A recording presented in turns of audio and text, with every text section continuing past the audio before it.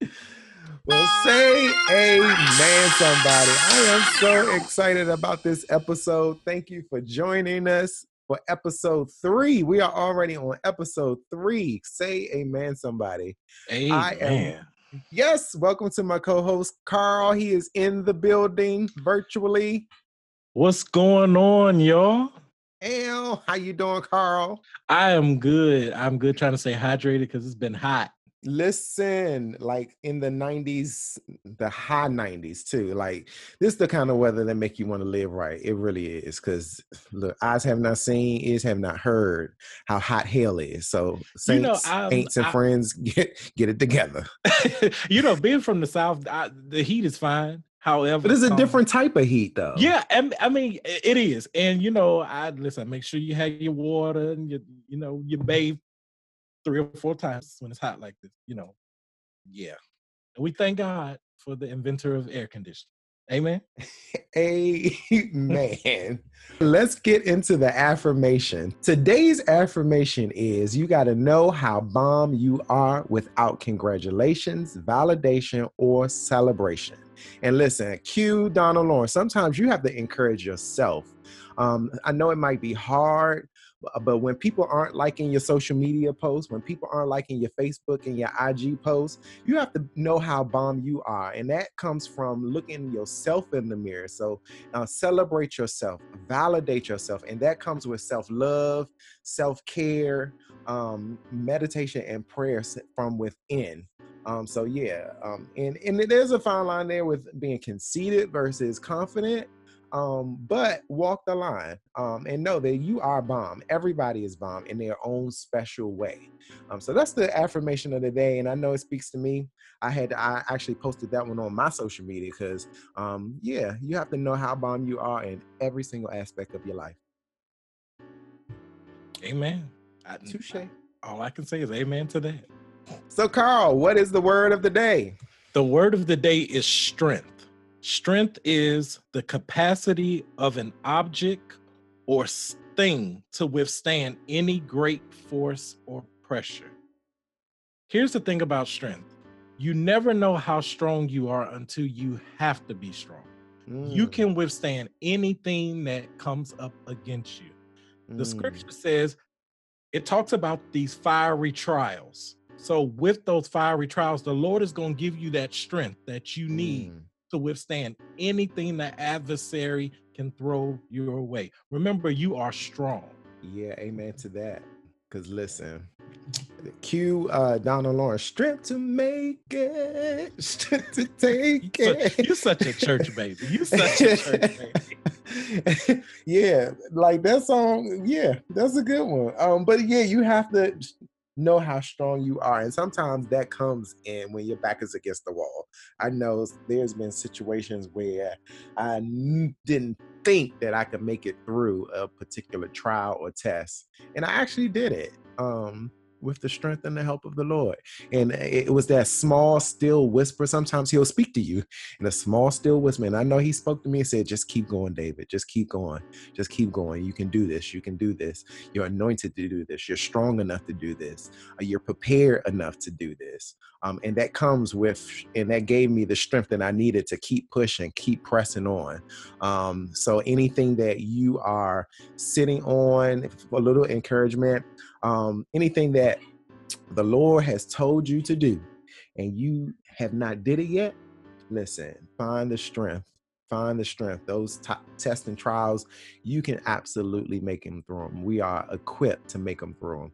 And don't even get me started on the physical aspect of it, because I wouldn't say in my former life, but in another life, outside of the Say Amen podcast, I am a trainer and fitness instructor. And so I'm always talking to people about they have the strength within them to do it. And that's what we work towards when we're in class, when we're lifting weights and stuff like that, to get stronger, to prepare us for whatever journey, physical or mental, that we're going to be on. One story in the Bible that sticks out to me when it comes to strength is the story when they had to walk around the Jericho walls. And if you read that story and if you really pay attention to it and the details behind it, of like how they had to line up, what they had to carry with them, and the weight they had to physically be prepared for that journey, for that assignment, to walk around those walls every day. You had to be strong to hold the ark and walk around them walk around them walls every day. They were some strong brothers. But yeah, you can do it. Find the strength within you, and that goes with the affirmation of the day. Like, you know how bomb you are. You know how encourage yourself. Find the strength within. Amen. Amen. It just takes and strength. It reminds me of the Whitney Houston song "I Didn't Know My Own Strength." As she was literally coming out of rehab. That was one of the first songs she put out. I didn't know my own strength. Yeah, that's a good. I mean, low key, even though it was Nippy singing it, you can church that one up, because that one can send you in, actually. Oh yes. And I remember when she did it on Celebration of Gospel with Kim Burrell. Yes. And they came out, and I was like, that's when I knew. You knew that she had a relationship with God at that moment. But at that moment, she literally was telling the world, I know where my help comes from. I understand that this ain't me. I need the help of God, and I need the strength of the believers to really help me get through this. I didn't know what I was capable of. I didn't know how strong I was until I had to do it. She was in the fight of her life, and we were watching it. We were laughing at her and making memes about it, but she honestly was saying she didn't know her own strength until all she had was the strength of God to lean on. Those lyrics are really, really good. Like, we gonna disregard who wrote the lyrics, but the song itself, Speaking of which, have you seen that? And this is going completely off topic, but we're just gonna flow with it. Did you see that meme where it was a calendar and every month had a picture of an artist, and you would have to be like locked in quarantine with this particular artist based on your birth month? And mine was R. Kelly. I was like, oh, hell no. No, sir. Even though he ain't checking for me, he checking for these little girls, but still. Oh, no. You too young anyway. Oops, did I say that out loud? I'm sorry, y'all. I was like, oh, Anyway, we went against the writers. We might have to talk about that in another episode, because he wrote some great songs. But now that we know the backstory behind some of it, but you know what, it ties into this episode, though. When you think about it, that's a mental illness. Yes, Amen Corner. We are talking about mental illness today. I'm excited. We got Dr. Reginald Cunningham coming up. But we're going to keep it moving. We're going to get into the welcome. Visitors welcome. Listen, saints, ain'ts, and friends, welcome to the Say Amen podcast. Welcome once, welcome twice, welcome in the name of Jesus Christ, as they say in church. Please, please, please follow us, rate us, and share us with your personal Amen Corner. If you can't say amen, say ouch. But yes, join us. We are so welcome to have you here in our Amen Corner of the Say Amen podcast. So now it is our favorite segment. It is the Amen Corner. And actually what we're going to do is we're going to do a follow-up from episode 2. Episode 2, we had, for our altar call, we put Kanye West on the altar because he was running for president. Well, here's the follow-up. This fool had a pep rally and said that Harriet Tubman took people out of slavery and put them into another form of slavery. It's fitting for this episode just because we're still talking about mental illness, and we all know that Kanye West suffers from being bipolar. So yeah, when it happened, I said, you cannot make this stuff up with him. Like, and he said once a year he stops taking his meds. And I have issues with that. Listen, baby, pop that pill, please, because yeah. What I've discovered in the entertainment industry is a lot of artists are broken, and they use their artistry to mask their pain. We celebrate the artistry, forgetting that they're still human. However, I also fault sometimes the people connected to these artists, because Kanye, ever since his mom passed, has not been right. However, you are surrounded by a family that loves to be in the spotlight. Somebody's common sense has to kick in and say, you know what? We have to get him some help. Kim, that's your husband. You can do all the criminal justice reform you want. You can do all the covers of magazines. That's your husband. That's the father of your kids. So at the end of the day, somebody has to take the initiative and say, you know what? Enough's enough. Kanye, listen, somebody has to be the one to say, you know what? Let's step up. Let's get him help. Because he tweeted about it. He went on a Twitter rampage. He did. She was trying to get him help, and he went on the Twitter rant. It was like, nah, it ain't happening. But sometimes somebody has to do it anyway, because sometimes the person won't get help. And unless they admit that there is a problem, they're going to think that everybody's against them. Sometimes you have to take it by force. They may have to catch him when he's asleep, had the people come in the van, and literally, because he needs help, a tranquilizer, and as long as he has access to people, as long as he has access to the media, Kanye's gonna be Kanye. And I think we understand his personality, and we understand the crazy. I hate to use that word, but we understand that. However, I think the people in the industry and even his family, I don't know, I can't say what they're doing behind the scenes, but what I can say is I don't feel like they're doing enough to truly get him the help that he needs. Because if he continues on that path, it's not going to be good for anybody. Now, I'm gonna play devil's advocate, because I read that it's real funny how he has these crazy, I don't want to use it crazy. Don't want to use the word crazy. He has these episodes when it's time for an album to drop.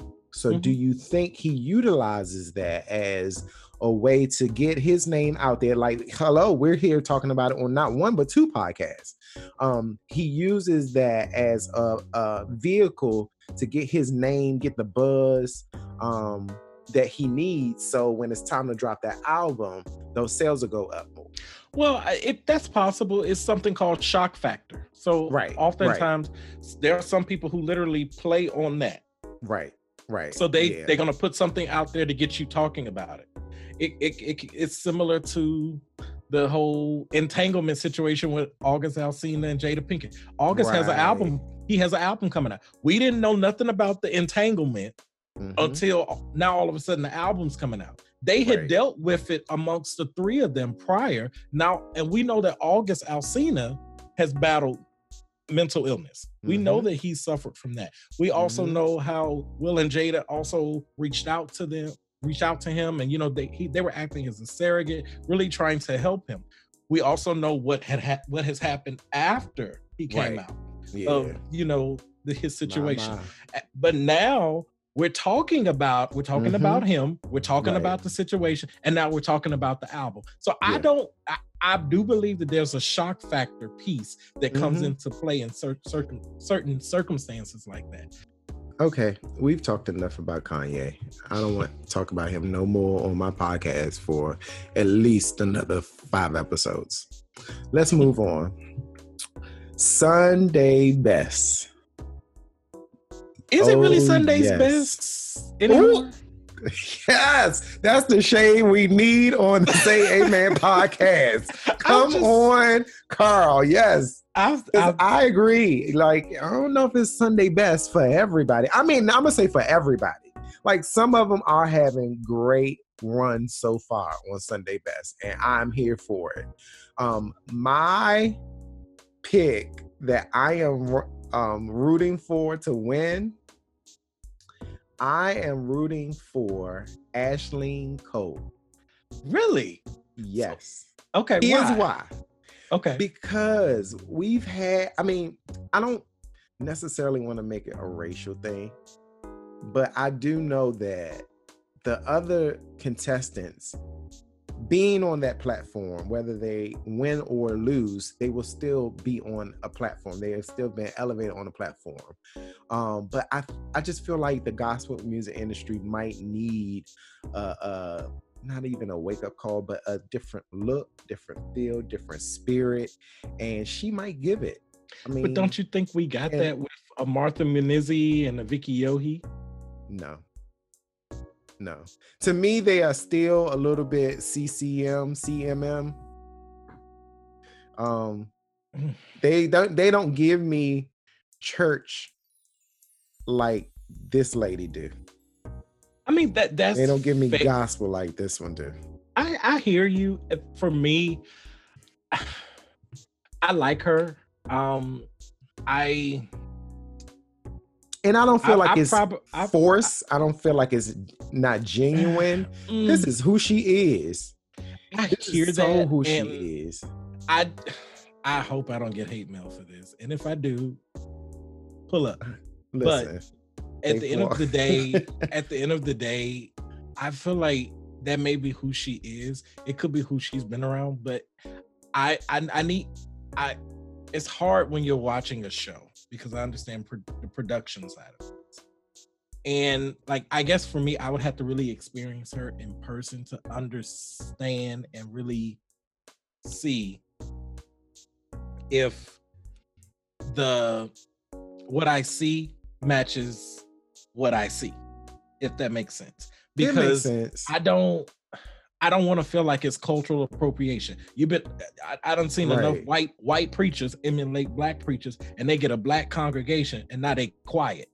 Yeah, I feel you on that. Yeah. And you know, I think she's phenomenal. I think she is different. I think she is what the show needed, because we know. Look beyond the show. Look at the gospel music industry. Look at church in general. She might be what is needed for us to bridge the gap, almost the damn near racial gap, and to have those conversations that we haven't had in the body of Christ. Because, like, I mean, yes, Jada is amazing. Yes, Jamal Roberts, he's amazing. The young lady from, what is it, London? She's good. But we've had those voices before. We've had those personalities before. We've had those, swags and vibes and everything. We've had that before. Like, this would be something totally different outside of the norm of just a black gospel artist. For me, I actually like Mama Stephanie. And yes. And that's because I'm a little old school, and I like seeing the mothers that can just stand flat-footed and sing. Yeah. And she's seasoned. Okay. I like that she's seasoned. And I like that she's not, I feel like she's not just gospel because of her training and having quite some time. Now, she proved that in episode 3 that just came out, because when she did Maxwell, oh my God. I was like, listen, I know what Maxwell does for me. Now, but it was a good groove. She still churched it up. It was still anointed. She still wanted to shout after it. But yeah, like, she had a good vibe. I would like to see her and Ashleen go at it. Shout out to Dr. Joyce Garrett for all of the years of training at Eastern Senior High School, the pride of Capitol Hill in Washington, D.C., where we were a part of the world-renowned Eastern Senior High School choir that traveled the highways, byways, up and down, and ponds, and all over the world, singing 360 degrees of music, excellence without excuses. Every time I watch Sunday's Best and I see Jamal Roberts, I always hear Dr. Garrett in my head saying, open your eyes, open your eyes. And that's what they kept saying. They kept saying that. But listen, he is the 90s R&B crooner. Yeah. The episode 2 and episode 3. He did tear it up. He gave me 90s R&B crooner. I'm pretty sure the old ladies of the church, they probably like, oh, I got to repent because... Yeah. Listen, and then the fact that he's saying "Forever My Lady" by Jodeci. Yeah, and let's just... I said, come on, Christian panty dropper. Yeah, and really quick, let's just lift up a moment of prayer for him, because he did announce during the show that He lost his mom during yeah. COVID. And I can only imagine still having to show up as a father, as a husband, and you lose your mom in the midst of COVID. Like, what? Like, I can only imagine what he's going through. Lights, camera, like the pressure's on you. So let's just, just send up a quick word of prayer for him. And I gave him a little grace because of that, because I could tell the first, on episode 3 at least, the first maybe like the first part of his song, you could tell that it was a struggle just a little bit to get through it until the Jesus tapped in. And that's when,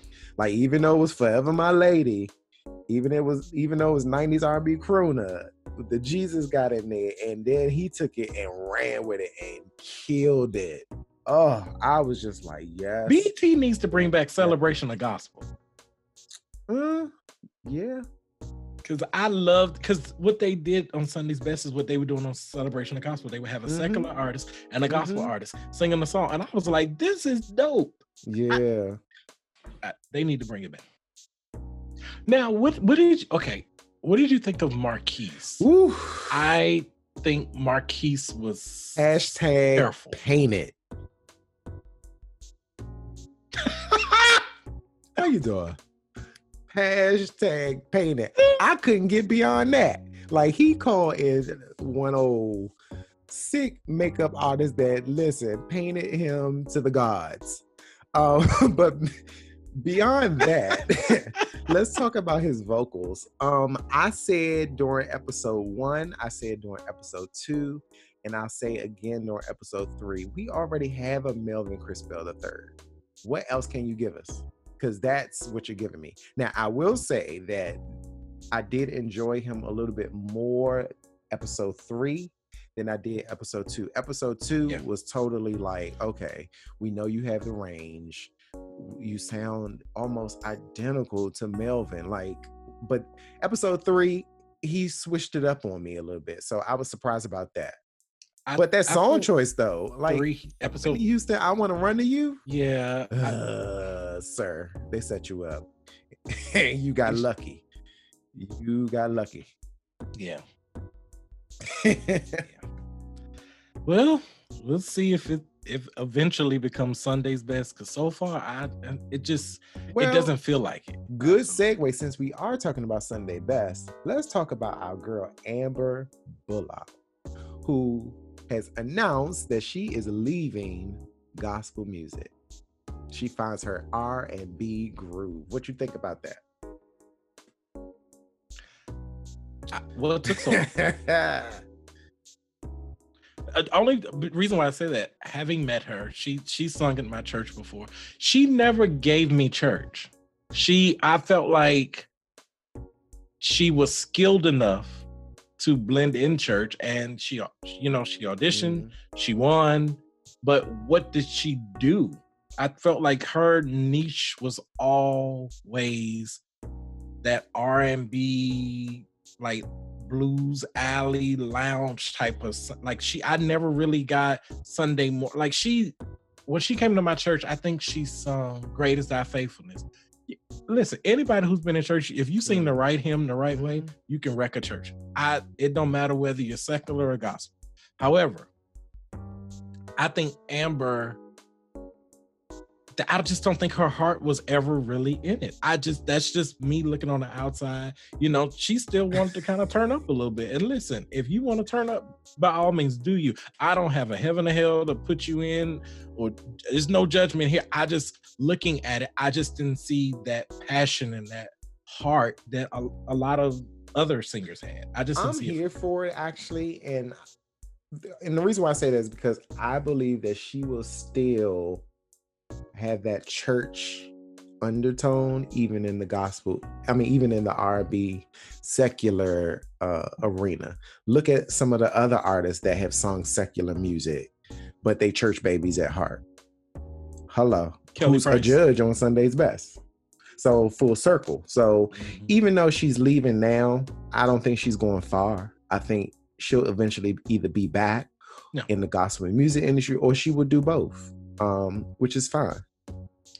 I think if she gets the right producers and the right team, she could really do well because she has the following from the church world. But I think if she can learn to blend the two, similar to how Fantasia is. Fantasia is a church baby all day.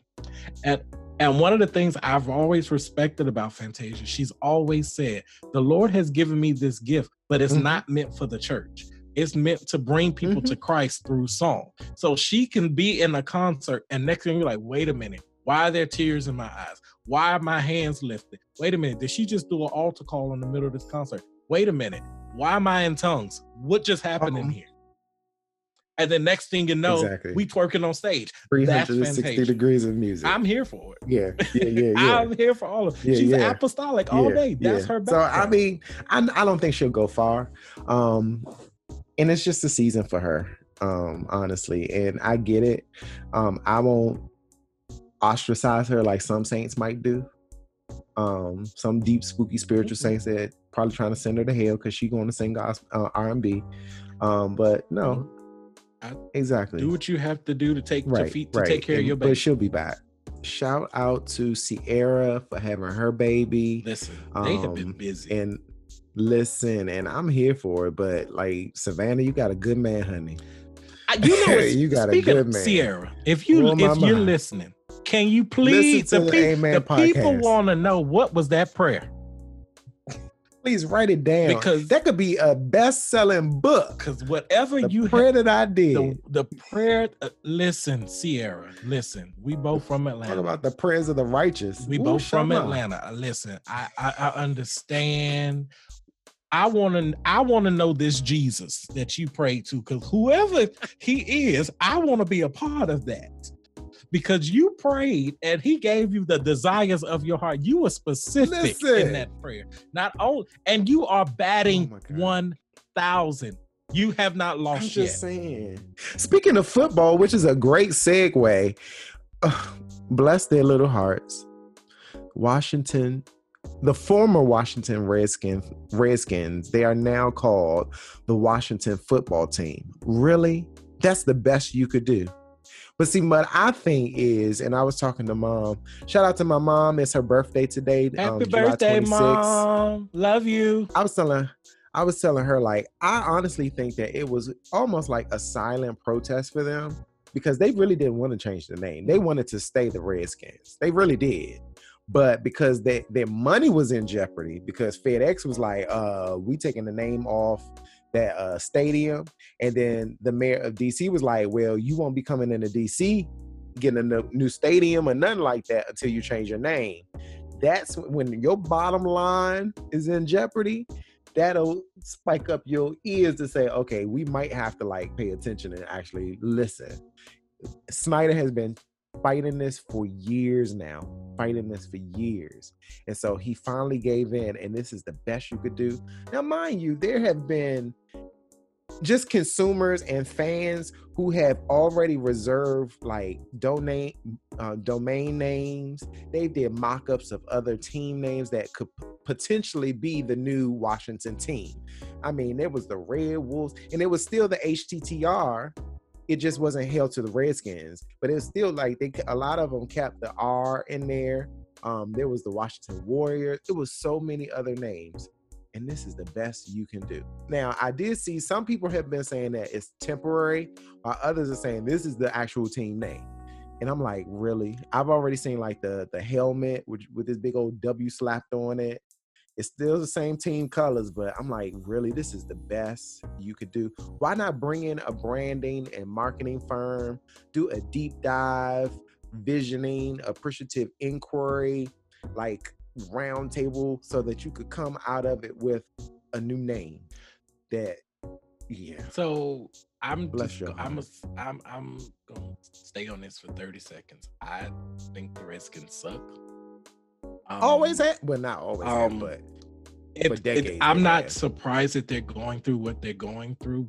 You're biased because you're a Atlanta. Well, I don't. We listen. I am, because that's where I was born and raised. However, I'm still traumatized from the Super Bowl, so I try to tread lightly on certain topics concerning that, because people like to remind me of the score.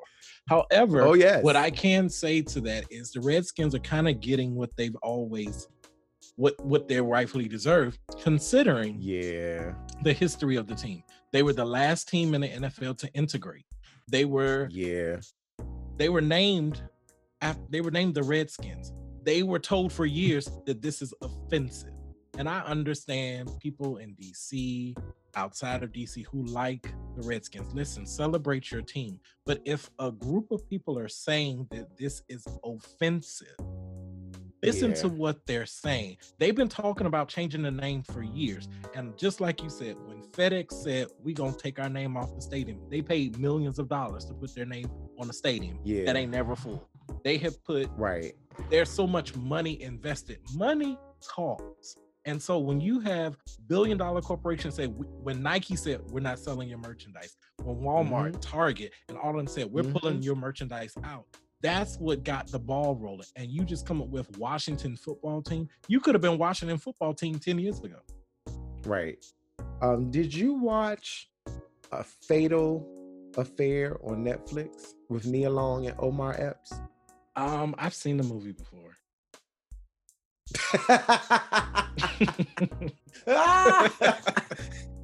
Period. Yes, I agree. I agree.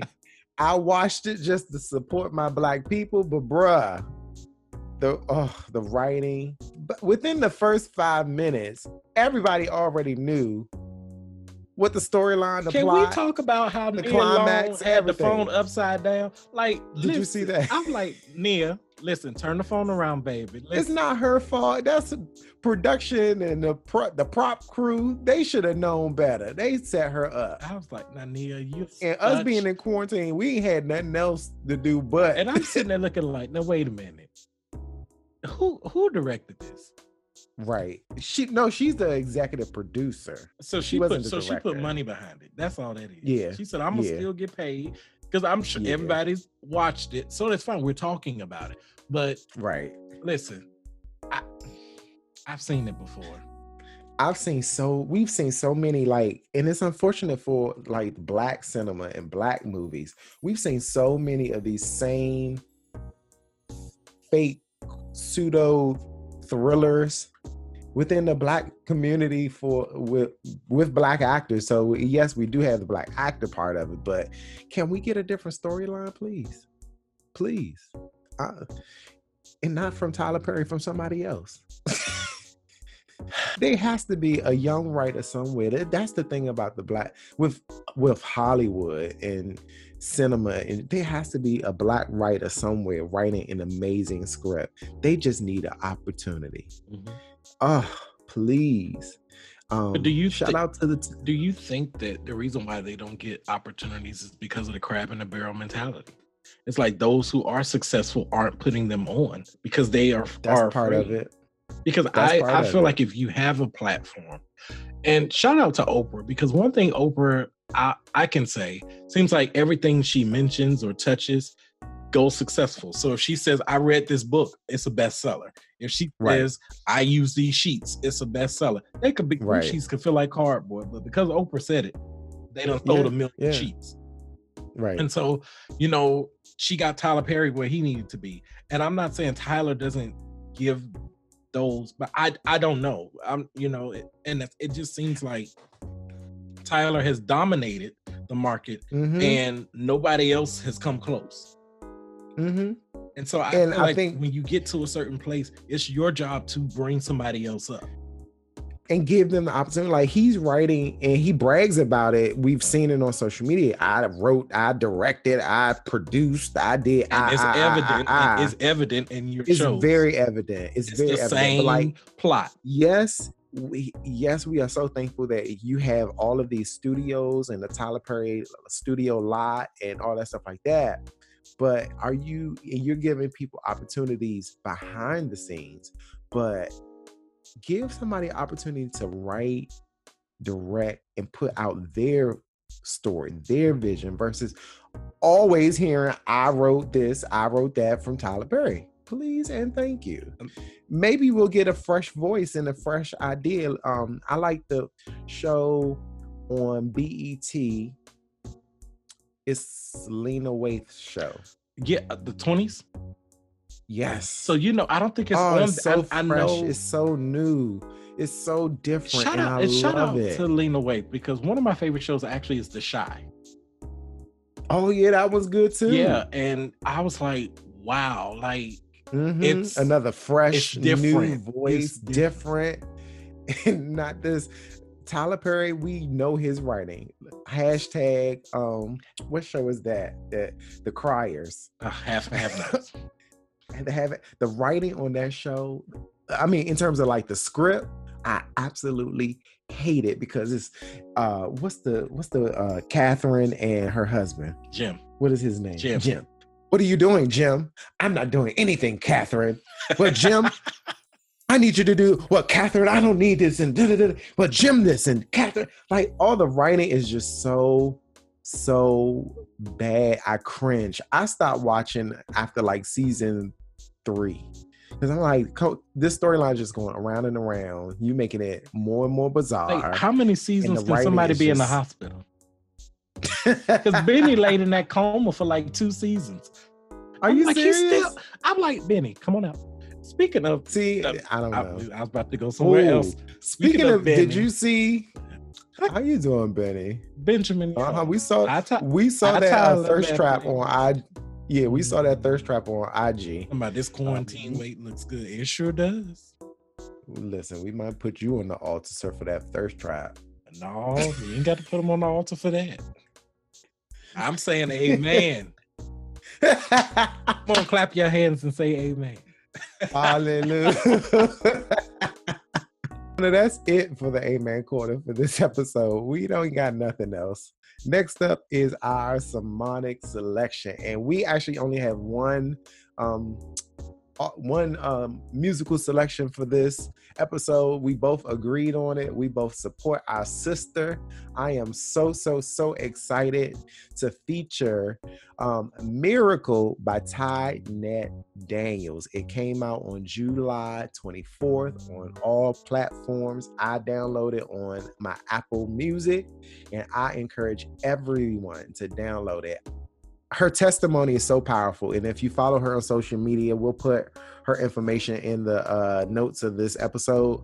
But her testimony is so powerful because with so many other people in the gospel music industry who are trying to come up, trying to get on, they're impatient, they're trying to rush it, they're trying to rush the product, they're trying to get their name out there, but she was patient.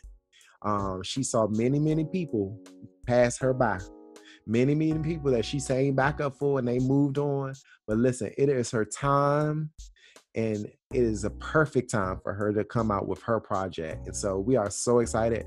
Her new single is Miracle by Tynette Daniels. Please support her. You will not be disappointed. The song is so fitting for her life. She is a walking miracle. I'm not. That's my twin. I'm not going to tell the story. The music will tell the story for you. But one of the things you have to understand about Tynette is she sings what she lives. There's certain people who are gifted to sing, but certain people aren't gifted to minister. And when she opens her mouth, it's a reflection of the life that she lives. And it's nothing like lending your gifts to someone else and they profit off of it. But when it's your time, it's your time. And to see her persevere time after time after time. Amen Corner. Like David said, please support this artist. Please support all independent artists. Listen. Because it's not easy to sing for y'all, for one. And two, y'all don't like to buy stuff. So in addition to downloading it on Apple Music, it is on iTunes. It's only 99 cents. Let's try to get her on the Billboard charts. Come on, y'all. We can do this. It's Tynette Daniels, Miracle. Well, next up, I am so excited. We've already talked about it within the Amen Corner, but we're going to talk about it some more with our guests. I am so excited to have Dr. Reginald Cunningham coming up next. Stay tuned. So say amen, somebody. I am so excited about this guest. We have Dr. Reginald Cunningham. He is near and dear to my heart because I can truly say that beyond prayer, I have been on his couch and he has tremendously helped me. He was the first therapist that I actually utilize his services, and he helped me tremendously. And it's crazy because I just literally just sat there and talked, and he asked like those directive questions, and I just talked and opened up, and yeah, I felt good going out of it. So thank you for joining me on my podcast. Amen Corner, please welcome Dr. Reginald Cunningham. Thanks for having me, David.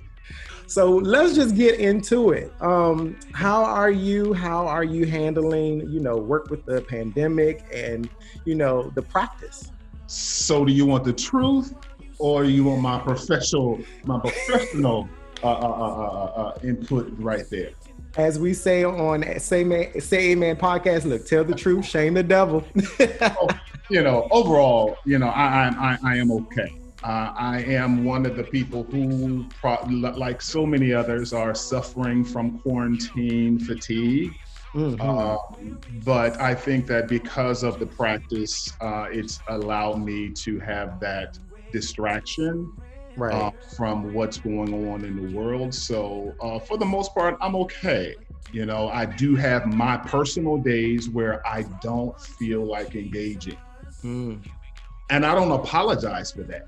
Sure. That's just me being a human being. So I take those days, I take those self-care days, and sometimes do absolutely nothing.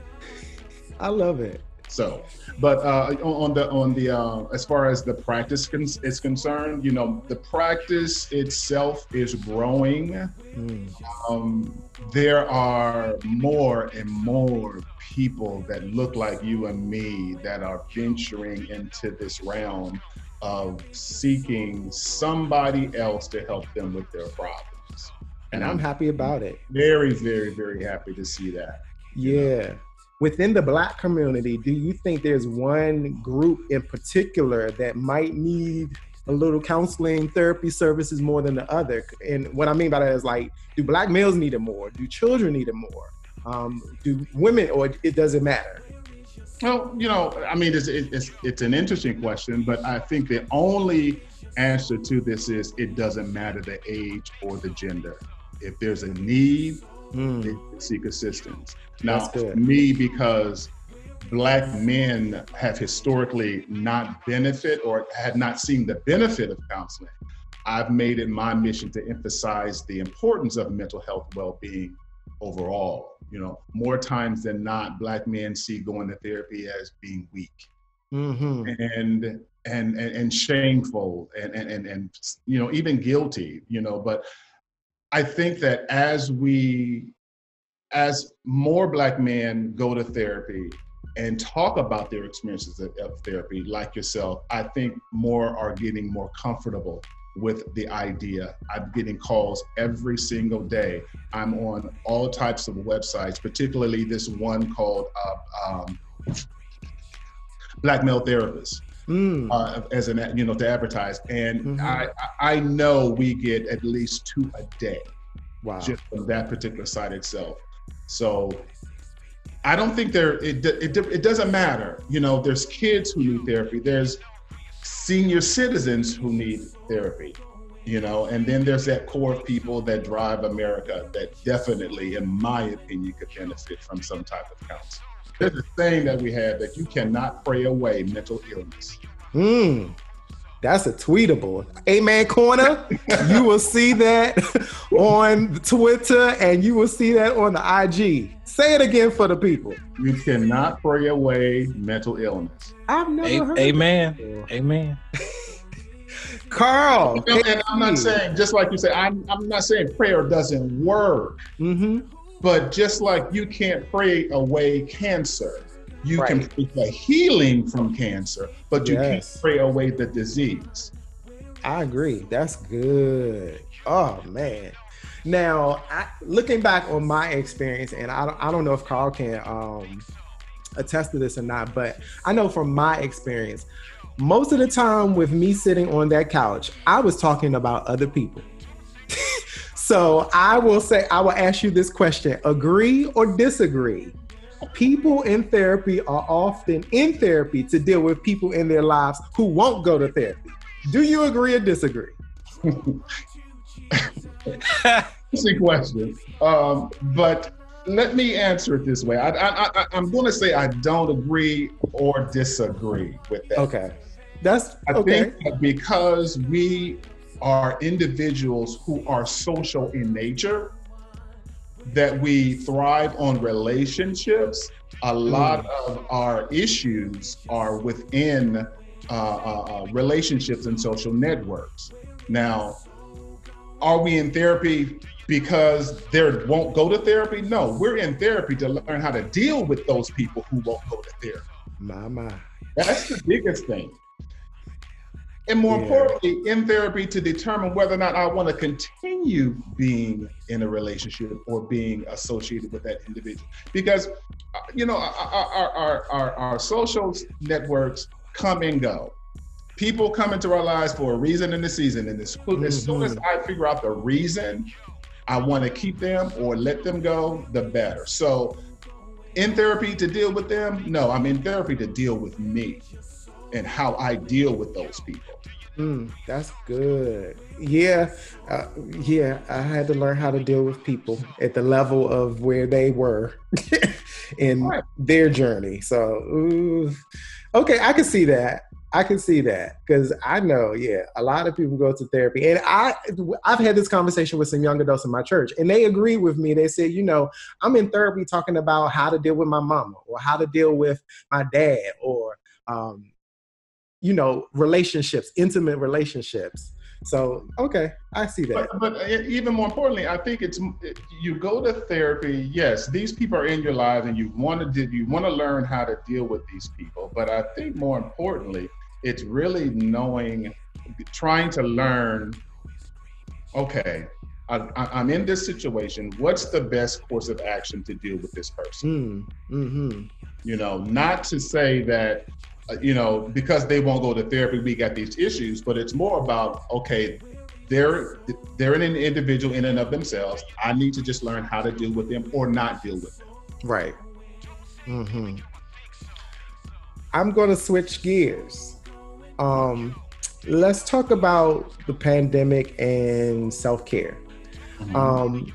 What self-care skills, tips would you suggest for people that are managing or coping with not just the quarantine, but also the civic unrest, racism, dealing with the Karens of the world and, their white tears at work and, pandemic and politics and our so-called president? What coping tips and mechanisms, because self-care is something that, they talk about in therapy sometimes. So what do you suggest? Well, there's a number of things that we can do. I mean, just like you said, there is so much going on in our world today. All those things you listed, that man on Pennsylvania Avenue, who's also driving issues of racism very strongly. We're having to deal with that. We're having to deal with the aftermath of police shootings. All while trying to deal with this new thing called COVID-19, which is limiting my ability to be human, to be safe, to feel okay. So we really, I think, and I talk about this a lot when I'm seeing patients, early on when I was seeing patients during this pandemic, it's here. It ain't going nowhere. Oh yeah. So the quicker we get in our heads to accept the fact that it's here, I think then we can move forward in trying to come up with different ways of dealing with it. What I mean by that is, we've got to continue to eat properly. And being locked in the house, we tend to just eat on our emotions. So as long as we continue to eat healthy, exercising regularly, I can't attest that I'm doing that. But I did start walking around Redskins Stadium about 3 or 4 times. All right. You were doing good. I saw you on Facebook. I'm calling you out. All right. That's the trainer in me. I know it is. We got to get plenty of sleep. Ooh, we got to take breaks from watching things on TV, such as the news. I unplug probably at least once a week from social media, from the news on television, just so that I can just feel a sense of peace, even though this continues to be going on around us. We got to take breaks. We got to find something that's going to bring some type of joy in the midst of what we're going through. I went and got my first professional massage this past weekend. Oh my God, your first? My first. Now, I've had massages before, don't get me wrong, but I've never gone to Seto. Oh, that's a different episode. My, how the tables have turned. Listen, Saints don't want to hear about that happy ending. I've never made an appointment with a professional. Wow. And I'm telling you, I walked out of there almost feeling so light and such heaviness going from me. Yeah. I believe in taking care of my hands and my feet. I ain't ashamed to say that. And I'm glad that a lot of men are getting into taking care of their bodies, their physical bodies as well. So I think a plethora of things that you can do. You can create your own joy. You can create your own happiness, even in the midst of this. And we've got to change that constant narrative of how bad stuff is. It could really even be worse. So I got to celebrate my ability to cope through this by doing things and creating things that are going to change my mood. Dr. Cunningham, quick question, just to kind of piggyback off of what David was saying. When you have, so that, they say like before you go to bed, you try to minimize the amount of distractions, i.e. not a lot of like bright lights or, white lights or noise and things like that. Like for me personally, like when I am laying down, I try to be as still and I try to turn stuff off. But it's so hard because when you're literally like, by the time you come down from like everything going on in the day, my brain is still trying to process everything that happened in the day. And then like working from home, like you tired in the middle of the day, so you want to take a nap. So instead of it being a quote unquote smoke break, it's a nap break. Okay. So what would you say to kind of help people deal with not, like David said, not being able to sleep at night, even if you turn the news off, even if you do all of that, things like that, like to get yourself in a proper mental space? Well, I think, this word is something that is foreign, has been foreign to us Black folks. Meditation is a good tool to utilize right before going to bed.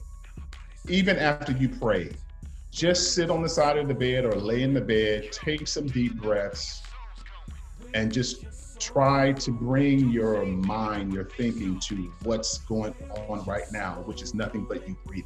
Just concentrate on the breathing to just slow your body down, slow your thought processes down. Okay. That's good. Let me take this moment to pause and give this disclaimer to the Amen Corner. Now, this presentation, this episode is intended for the purpose of not providing medical advice. This is just informational content material. It is not intended to be a substitute for counseling session, diagnosis, medical treatment, or all of the above. You still need to go talk to somebody. This is just informational purposes. So, all right, now let's get back into it. Because, some people are like, I was listening to the podcast and Dr. Cunningham said, no, we're not going to do that. This is informational purposes, all right? So let's talk about baby boomers in the church, because this is, even though this is the Say Amen podcast, we toe the line between secular and spiritual, religious, whatever you want to call it. And we mentioned earlier how, in the church, they say, pray about it. Don't utilize practice, just pray about it. So let's go back on that, specifically for our baby boomers and our Gen Xers.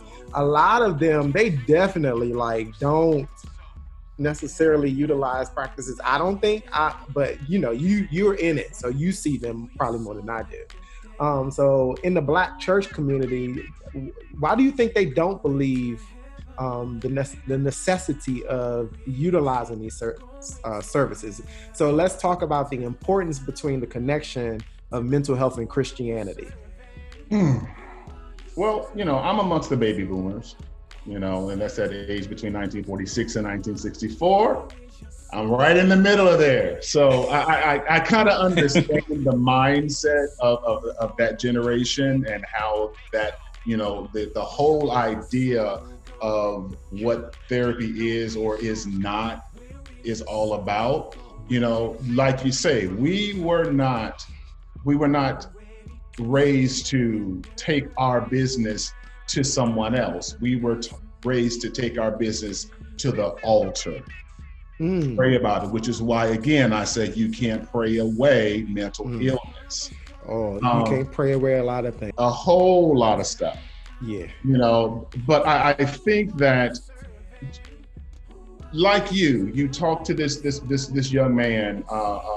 He's what, I don't know what generation he might be. He's in his 20s. But I think that the more that we expose, the more that we have platforms like this, the more that Black men, baby boomers who are getting benefits from therapy, talk in churches, ask for speakers to come to the church and talk about what mental health is all about. Because realistically, when a person in my age group hears anything about mental health, they automatically think, that's crazy talk.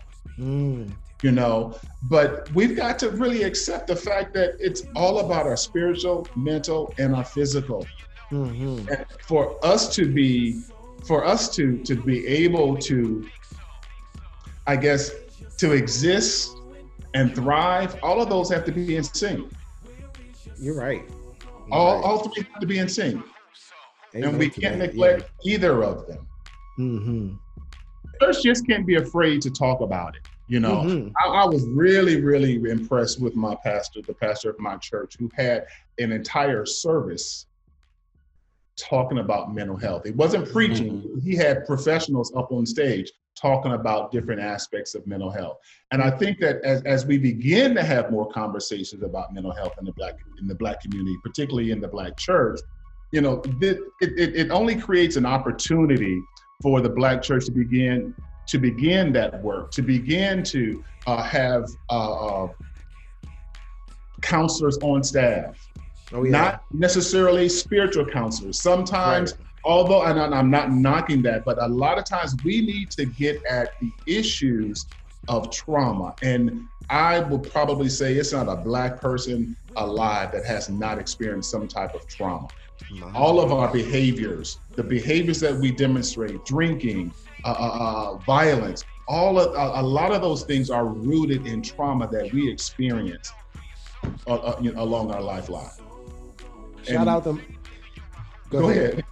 Shout out to my church. We did 2 empowerment sessions where we specifically talked about mental illness, mental health, mental hygiene, and they brought in clinicians. Not spiritual. I mean, some of them attend church, but no, they were speaking strictly from a clinical background, and it's helped so much. We also did a session where it was strictly just the men of the church, where we did a Zoom call where we talked amongst ourselves about how are we feeling during, the George Floyd situation. And I was like, and I shared with my pastor, I was like, usually I don't attend men's ministry events, but I was so proud that I not only attended, but I also spoke up and shared my experience, shared my insight with the other brothers of the church. And so I was proud that my church was doing, I don't know about anybody else's ministries, but I was proud and still proud that my church is doing it. So hopefully other ministries are doing it too. I hope so. I mean, because it's necessary. Absolutely. It really Absolutely. Is. I think Carl has a question. Now, Carl be having some of the good questions. So Has there been any discussion amongst the mental health professional community about post-COVID and PTSD as a result of it? You know, we're definitely having conversations. You know, in our individual groups and our individual networks, we're definitely having conversations about it. And we know that people like those first responders, they're going to have some. I mean, right now they're going on adrenaline. They're going on, I got to get this, I got to do this. But in the later on, it's very possible that they may experience some type of PTSD. So we're trying to ready ourselves. We're trying to create different formats and different learning tools so that we are prepared for when this really starts to hit. To be honest with you, we're starting to get those individuals in the office now. I know for my office. So we're really trying to be able to provide the needed services, the correct services that these individuals may present with. And really quick, without going into a full clinical diagnosis, can you just give maybe like a 30-second explanation as to what exactly PTSD is and how can one identify maybe certain triggers? Okay. Sexual abuse. Okay. Physical abuse. When you're talking about my generation and before me, you're talking about wartime. Yeah, I can attest to that. Okay. And the emotions. He's a veteran. Accompany those types of events. Even watching George Floyd on the ground with that man's knee on his, that could be a triggering event down the line for somebody. Absolutely. You know, when you're talking about sexual abuse, the triggers are, you know, how a person feels around a certain person, a certain gender, or whatever the case may be. The fears that a person, after being physically abused, someone yelling at them, and the emotions that are triggered within them at that particular time. Okay, that's good. It's after, just like the acronym is, after an event that causes a reaction in your body at any given time. Okay. So my next question is, every counseling session looks different. However, what are some type of compulsory things that could go into the first few sessions?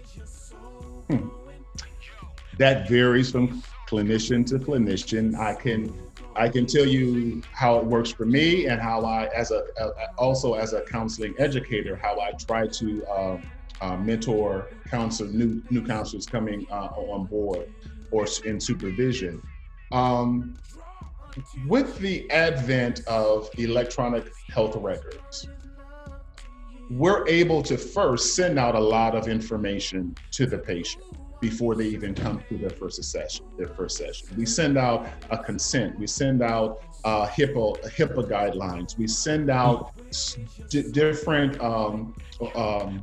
assessment tools that's going to give the clinician ahead of time what if they're experiencing anxiety, if they're experiencing depression, if they're experiencing any other types of symptoms. And we're able to get this information prior to that first session. So you're in the first session, whether that be in person or telehealth. Me personally, I'm an in-person type of person. I hate telehealth because I read people, I read emotions, I read attitudes and things. For me, depending on how I feel that day, when you come into my office, I may say something as off-brand as, "Why are you interrupting my day today? What's going on?" I know. What's going on? You know, no. But you know, for those more stricter types of engagements, it's more about really making that person feel comfortable. You know, shaking their hand, looking them in the eye, asking them if they like something to drink, and making sure that they are in a comfortable seating position. And then just basically asking some general questions. Why are you here today? How can I be of help? To try to get them to start talking. A lot of times, the first session goes into a second session to get the information that you need to proceed with therapy itself. And also to hopefully get that person more comfortable with openly sharing why they really are seeking help. So I want to switch gears. Mm-hmm. During quarantine, I think quarantine started in March for most people. When I left Lord, That's when I left my office. Yeah, that's when I left mine too, March 13th. So during quarantine, a lot of couples, oh baby, a lot of couples have been in quarantine together. And so it's either they are growing apart or growing closer. And realizing their strengths or deficiencies as a couple in a relationship. So what are some ways that couples can use this time as an opportunity to either draw closer or have those difficult conversations about parting ways? If they see that, I think we've grown apart and I really don't like you, especially because we're in these close quarters together.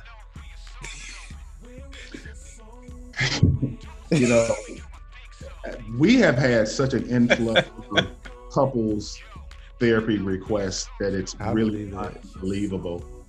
It's a trying time. This is so out of the norm of people's existence, particularly those that are married or in relationships living together.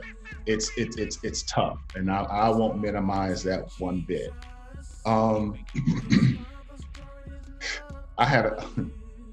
I was in a session today where I had to end it because it became so irate. And I could tell that a lot of it was because this person over here is drinking a lot. This one over here is nagging, and they're constantly together.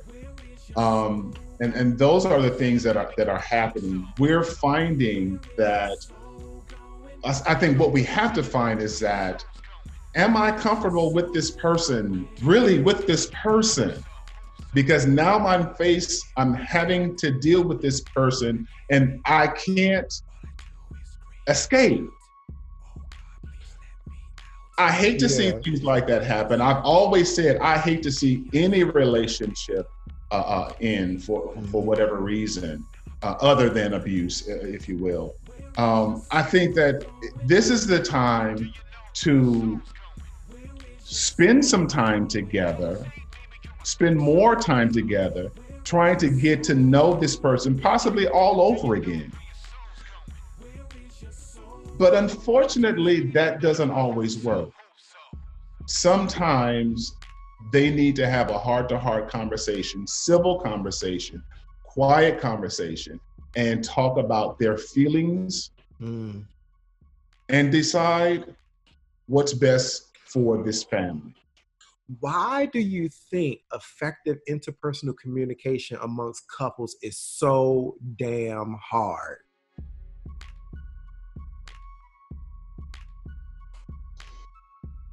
We weren't taught it. Wow. Yeah, you're right. We didn't have a model. We had very few examples of it. Yeah. And I'm not going to say a majority, but there are a lot of people who are from dysfunctional families, and these generational behaviors just continue to go. But I do what I've seen in the past. Communication, and I say this all the time, communication is the foundation of anything when it comes to romantic relationships and even social relationships. If we can't talk and hear one another, put our defenses down, when someone tells me what they're feeling and why, don't automatically have a response of negativity or defense. To have that dance, that communication dance, is so foreign to most people, and that's where relationships, in my opinion, tend to break down the most. Not about what you did, it's about how we communicate about what you did. Now you say that the practice is booming, and I love it. I am so happy for you. A lot of people, they have preferences, and we kind of talked about this before the interview started. A lot of people have preferences in the therapist that they have or they use or talk to. I have my preference, other people have their preferences. Yep. You participated in co-authoring a book called Black Therapists Rock, and I love that name because I believe that Black Therapists rock. Mm-hmm. So share your thoughts on why you believe that Black therapists rock, specifically for our community. It's funny that you even bring that up, because I remember years ago when I was working on my master's, I asked one of the professors, does it matter the sex or the race or the gender of a therapist? And she told me it should not matter one bit or at all. You know, a person should be able to get the help that they need from anybody that's trained and licensed in the field. Okay. Yeah. I went with that for a moment to get my degree. Yeah. But I feel whole, and let me put a disclaimer out. I am not saying going to a therapist that doesn't look like you cannot benefit you. I am not saying that at all. Mm-hmm. What I am saying is that I advocate for us seeing clinicians who look like us, primarily because of them better understanding some of the nuances that brought me to that office. Them understanding in an empathetic way, in an understanding way, and maybe even having experienced some of the things that I've experienced. You can't tell me if I'm feeling feeling some type of racism in my job, and I go to this clinician that doesn't look like me, they're going to interpret that totally different. They're going to probably say, well, it's something about you. It is nothing about race. They're not going to connect the multiculturalism that goes into play when it comes to really understanding how we are built, if you will. And yes, I believe that if possible, if at all possible, we should seek clinicians who look like us. Now, question. Just to add a caveat to that. Mm-hmm. In addition to race, do you think that sex plays a factor too? Because I've had male and female therapists, and what I have found was that my female therapist, she actually was better than the male therapist. I would have thought, me being a male, him being a male, he can identify certain things that I'm saying. She was able to give me a more practical approach that was more helpful than he did. And that's very typical sometimes. I'm not going to say one is better than the other. I think a lot of times, if a therapist, particularly a female seeing a male client, has done her own work, she's able to provide better therapy as opposed to forming some opinion of you, what you might be relaying in the session. And the same thing works with that male therapist as well. I remember someone mentioning that it caused them extra stress going to a therapist who didn't look like them, because they were sitting there on the couch telling them about their experiences and what was going on. And then they had to pause and explain like why, as a Black male, I have to deal with XYZ, why I feel like I do, because their therapist was not African-American. Mm-hmm. So that's why I advocate for therapists that look like us, because like you said, they can better they can better relate, or they've had the same experiences that we've had. So we don't have to dive into and explain institutional racism or systematic racism, because you've experienced it. Don't get me wrong. I know some very good clinicians who don't look like us. Far and in between, but they're out there. They're down for the cause and invited to the picnic. Yes. I can say, being a veteran, sometimes when we have had to go through our PTSD screenings and stuff like that, I still sit in on those sessions because I do have David knows I have my PTSD moments. And it's hard when 70% of us in the room are of color. And we're sitting here with this older Caucasian lady, and she's asking all these questions, and I'm like, ma'am, that ain't got nothing to do with me. I can't help you. Where old sister girl that we had last week, like, bring her back, because for me, it's already hard enough being Black. So if I want to express what it means to be Black and the trauma that comes with being Black, I need somebody that can at least identify with my skin color first. That will make me a lot more receptive to. And I think because of that particular example for yourself, that's when we need to be more vocal in those places like the VA, who hires any and everybody. We've got to be bold enough to ask for what we need and who we want. There's no shame or no harm in doing that. Well, I thank God for personal insurance outside of that I can go and see somebody like you in addition. Absolutely. What do you love? And because you actually go to church, I know you go to church. What do you love about, I'm sorry, this is Carl's question, but I'm asking. No, it's fine. Ask the question. It's fine. What do you love about the church? I don't want to necessarily say the Black church, but what do you love about the church? What do I love about the church? First and foremost, I love good gospel singing. Amen. I said good gospel. Yeah, as long as it's done right. Yes, and thank God I'm in a church that has a very good one. Now, I really do like the fellowship. Now, what I have found more difficult for me after moving out from Baltimore some years ago and getting affiliated with one of the bigger churches, it's a lot more difficult to fellowship the way that I'm used to. I'm used to the small family-oriented churches, one that I still love in Baltimore. But I like how I feel even when I'm getting ready to go to church, which is what I miss. I can't get that feeling turning on the TV, even though my pastor's on there every Sunday. Yeah. I like message. I like solid messages. I like teachable message. I always walk away with something, you know. I'm like you. I was brought up in the Baptist church, so it's everything about it. For me, it gives me hope. It gives me that boost to keep going when I'm feeling down. It's everything.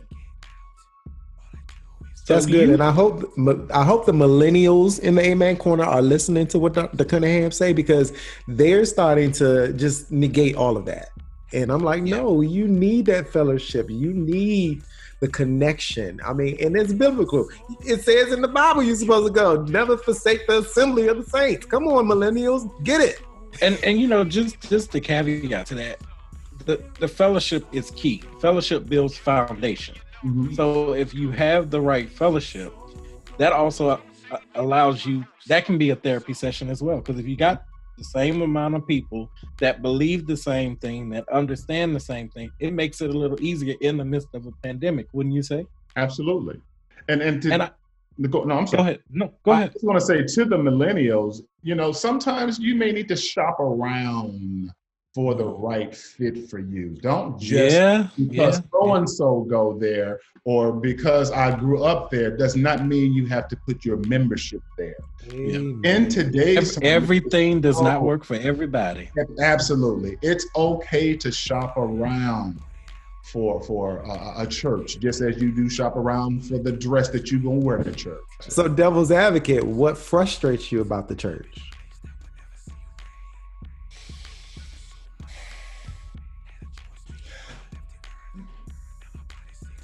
My church in Baltimore, I had a whole lot of frustration. I loved my pastor. I just had issues with certain people in that church. You know, those people that are holier than thou and think that because they've been a member there for umpteen years that they have certain types of privileges and what have you. But overall, I guess what if I was to speak about today, what frustrates me about church, and maybe this is because I have yet to connect to a lot of things in the church. What frustrates me about church is access to certain things like mental health or these types of things. I can't think of anything heartfelt about the current church that I'm at that really frustrates me. That's good. Other than it's a little distance, but you know, I used to drive to Baltimore from here, so I really can't complain. It's right up the road. Right. So what frustrates me about church is the parking. That's what frustrates me. This church is so big. You gotta get there in time to get a good spot and get there enough so you're not sitting in traffic. Yeah. No, I will say there are some ineffective parking ministries, and there's some good parking ministries. First Baptist Church in Glen Arden, their parking ministry is amazing, but some other former churches. I'm not gonna call my church out. I don't know who might be listening. Right. So, how can the Amen Corner get in contact with your practice, and what are you currently working on, and all of that stuff? Okay. You can always Google. I love saying this. You can Google my name. Listen. It's going to come up. It's going to come to the top, as a matter of fact. Listen, that's a boss. My website is RV as in Victor C counseling.com. Just that simple. I'm on Facebook as Reginald Cunningham. I'm on Instagram as Dr. Cunningham, I think. I don't know what my Twitter is because I'm not a Twitterer. My son, he laughs at me when I say that. I'm not a Twitterer, so I'm trying to learn. It's just too doggone complicated. And what I'm working on currently is getting my practice in a position to operate without me. Boss move. Yes. I love it. What I should be working on is all of these other book ideas I have in my head. I want to expand on the chapter that I have that I have in the Black Therapist Rocks book, If You Could Read My Mind. I want to expand on that and make that a complete book geared primarily towards Black men. Because I believe that if 15 different Black men said, if you could read my mind, it would be a total different story from each one of them. Listen, I know. Interview me for that, because baby, if you could read my mind sometimes, Lord, my mind. That's good. I would read it. I will hope the rest of my Amen Corner would read it too, because listen, I'm intrigued already. Just by the title alone. Keep that title, Dr. Cunningham. Listen, if you could read my mind. Yeah.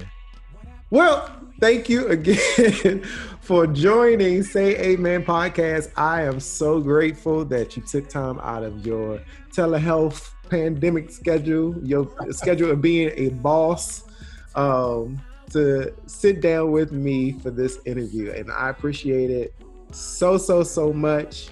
And we will put your contact information in the liner notes for the podcast so people can get in contact with you. And yeah, any parting thoughts, feelings, gems, and tweetables? I think the main thing that I would leave is, if you love yourself, do what you need to take care of yourself, whether that be the physical, the spirit, and definitely the mental. Be brave enough, be humble enough to walk to somebody and say, I need help. That's the bravest form of humility anybody could ever demonstrate. And realize you're worth it. Yeah, and do it unapologetically too. Unapologetically. Yeah, totally. I could care less. And I think you know me. I could care less. Oh, listen. I mean, at the end of the day, all I have is me. That's all I have. I'm just devoted to taking care of little old me. Even at this ripe age of 30.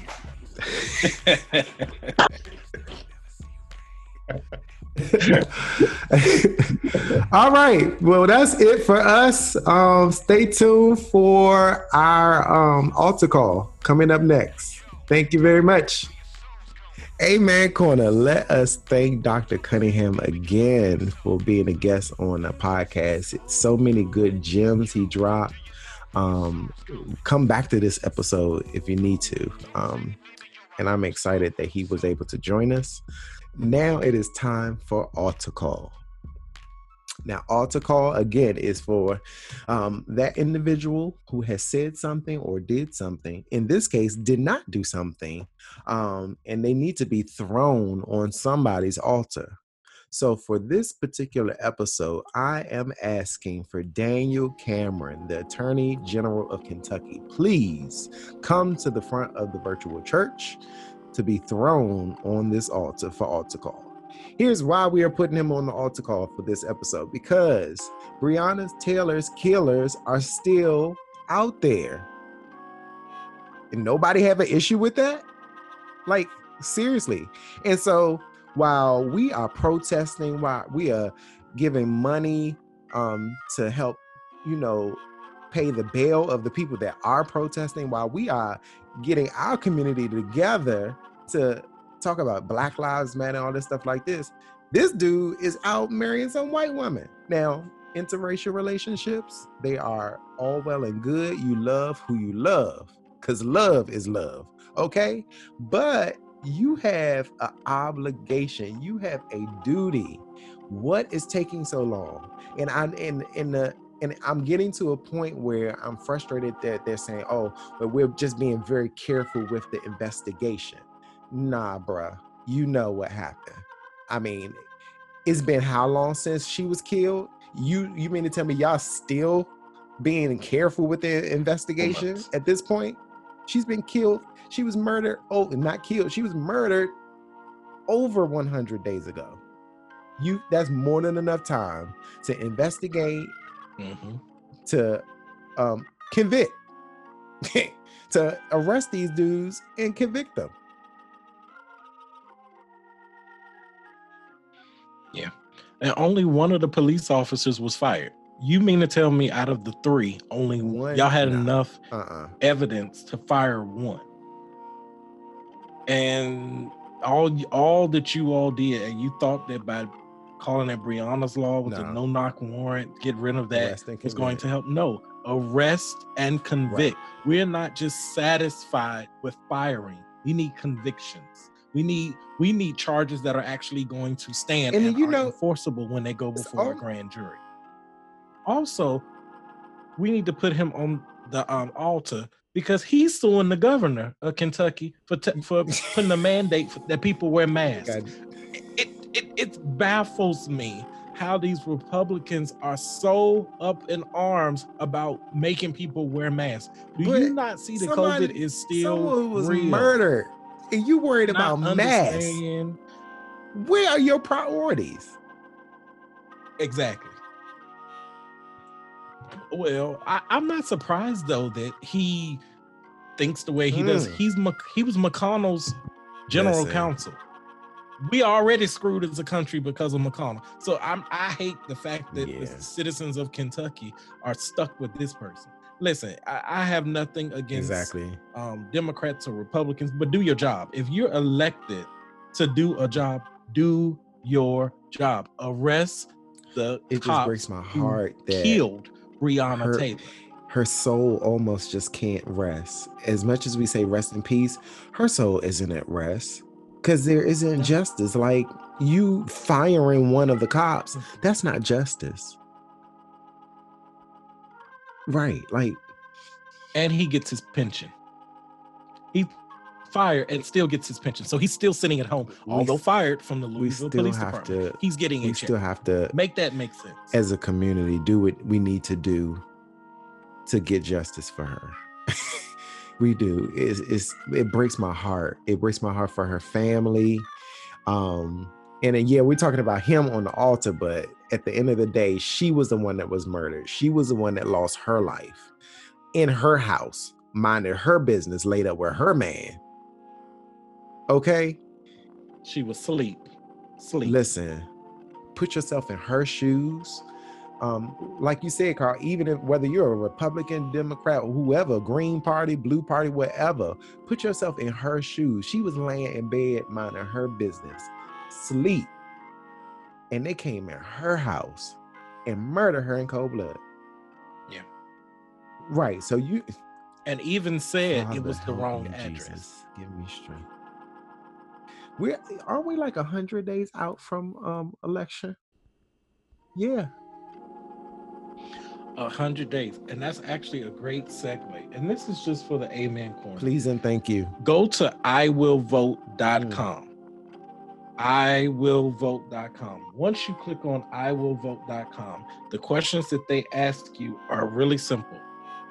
You can, based off of your geographical location, it'll say what state you are. And it says check if I'm registered to vote, or it says register to vote. It is official. You can click on it and get registered to vote and encourage someone else to vote. For anybody who says my vote does not matter, look how we got here. Elderly population that they have their absentee ballots, or if you need to walk them to the polling precinct or whatever, plan ahead. But everybody under the sound of my voice, like they say in church, everybody needs to vote. Please. We'll put the link in the description of this episode, so it's no excuse. Just click on the link, and if you haven't registered, register to vote. If you have registered, just vote, please. Send your ballot in. Send your ballot in early, because they already talking about issues with the post office. You have to add that, take that into account when you getting your ballot sent in. Yeah. It's serious out here in these streets. It really is. And if you're not happy with what's going on, make your voice heard. Amen. Well, amen. That's it for this episode. I think we're going to go into our prayer requests before we go to benediction.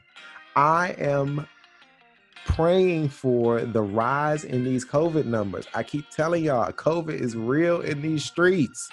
Please social distance, wear your mask, sanitize, and stay your ass at home. I love the Lord, but sometimes you just gotta keep it real with the saints. Stay your ass at home, please. Listen, those late night texts, these beaches. I understand we want sun. Let me tell y'all something for the folks that's been quarantined at home. And I understand that you have an itch and you may want to scratch, but what COVID does that you can't get a shot or a pill for. Think about that. Yes. When you can't breathe and you need oxygen and you're on a ventilator and you trying to figure out how you got $100,000 in medical bills. Is that 5-minute nut worth it? Like I know you want to get some sun, some sand in between your toes. But yeah, these numbers are rising. I expect that A lot of these governors and mayors, they're going to go back to phase 1 soon. If they not, they need to strongly consider it, because the curve isn't flattening no more, and y'all got way too cocky, way too comfortable. So I'm and these are still, at the end of the day, these are still lives that are being affected and infected. So I'm praying for everyone that has been affected by COVID, whether it's an infection or a death, because the death toll is slowly creeping up. We talked a lot about mental illness and mental health with Dr. Cunningham. I'm praying for Tamar Braxton, and the reports about her suicide attempt, and suicide is real. Listen, that's a whole different episode. It's a whole different testimony. But listen, it is real in these streets with that. And, she has a lot of complexities. Everybody has their own opinion about it. But at the end of the day, she's still a person, and she's still dealing with a lot. Like the disclosure of her sexual assault on her TV show. On the Iyanla show. From 6 to 16. Imagine being sexually assaulted from 6 years old to 16. It is a lot to unpack with that. A lot. Yeah. And having a family that was so rooted in the church that we just gonna pray it away. You can't pray away. Listen, prayer, I'm an advocate for prayer all day. But I believe prayer and a couch. Right. We've been saying it. Go hand in hand. We said it in episode 2. We've said it a couple times in this episode. A prayer, a couch, and medication. The trifecta. Yeah. And I want to give a prayer request to the late